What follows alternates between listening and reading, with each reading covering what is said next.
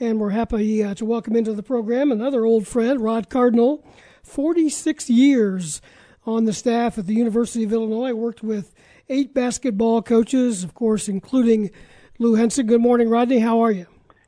Good morning, guys. How are you today? We're doing good, and one of the people I thought of in preparing this show was you to talk about Lou Henson. You have probably many more stories behind the scenes than you'd care to tell. Does Rod go back that far? Rod goes back that far. The now finally retired Rod Cardinal.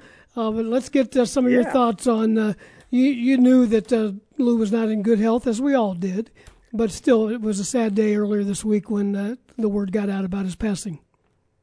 Well, no doubt. And, listening to your show this morning, and I talked with Mary on Monday, and just the trip down memory lane of so many different things. I was so fortunate to be able to work with him. Coach made me a better athletic trainer from almost the first day because he was old school, but he wasn't afraid to learn new things. And he was so well thought of and well prepared that, if he didn't like what I was telling him on an injury or didn't believe me, he could call a doctor in any part of the country and just say, is this deal for real or what's going on? And, I can remember very vividly that taking home one of our team physicians' medical books to learn more about a thoracic outlet syndrome that Andy Kaufman was struggling with,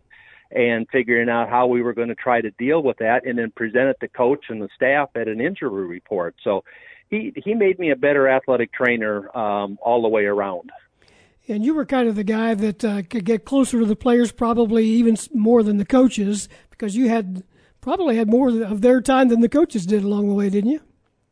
Yeah, I spent an enormous amount of time. I mean, they were like a second family to me, with my kids, and then those guys is, some of them at that point in time, similar ages. So we spent a lot of time with them, learned a lot about the guys, sometimes more than I wanted to know. I still kid some of them that, you guys need to pay me not to write a book because, I could be a very profitable deal for me.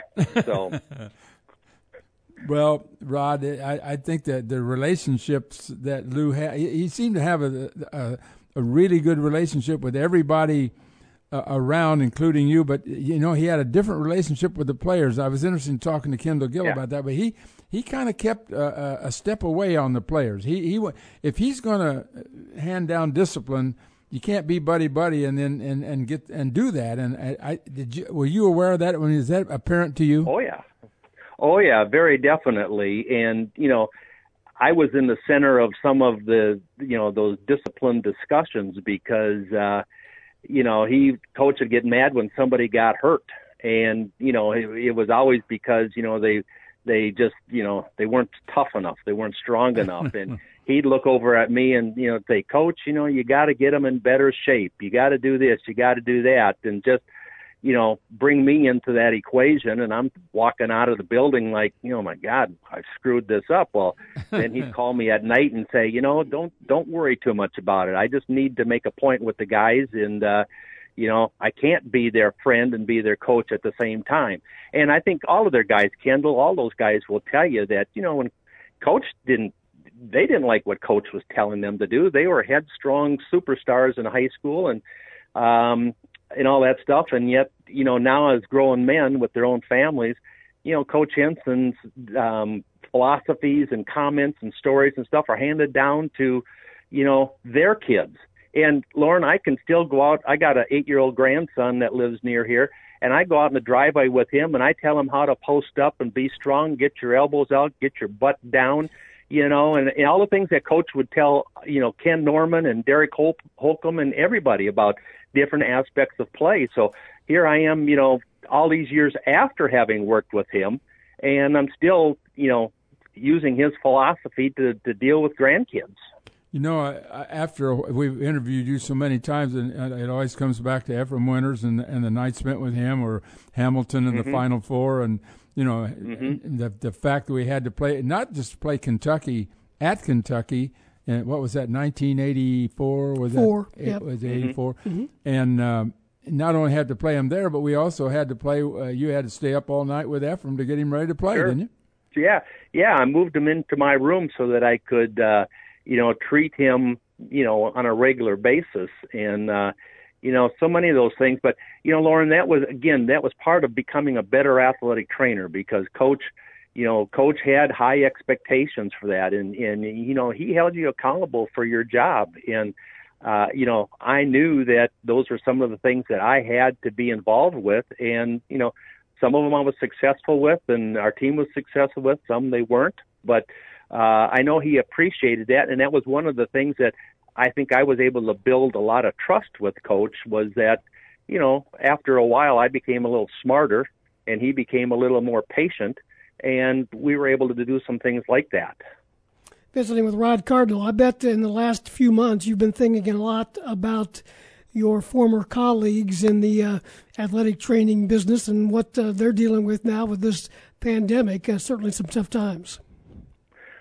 Incredibly tough times, and it's impacted so many people on so many different levels. And I feel for those in the medical profession dealing with athletes who are, by and large, want to be active, want to be doing the stuff. They want to be practicing, want to be preparing.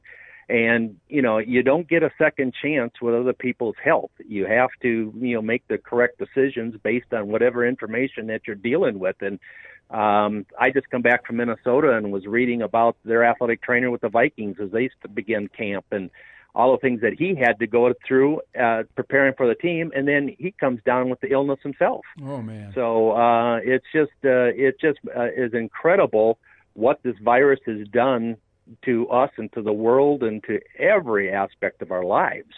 So I guess we should assume that your retirement's going to take this time, right?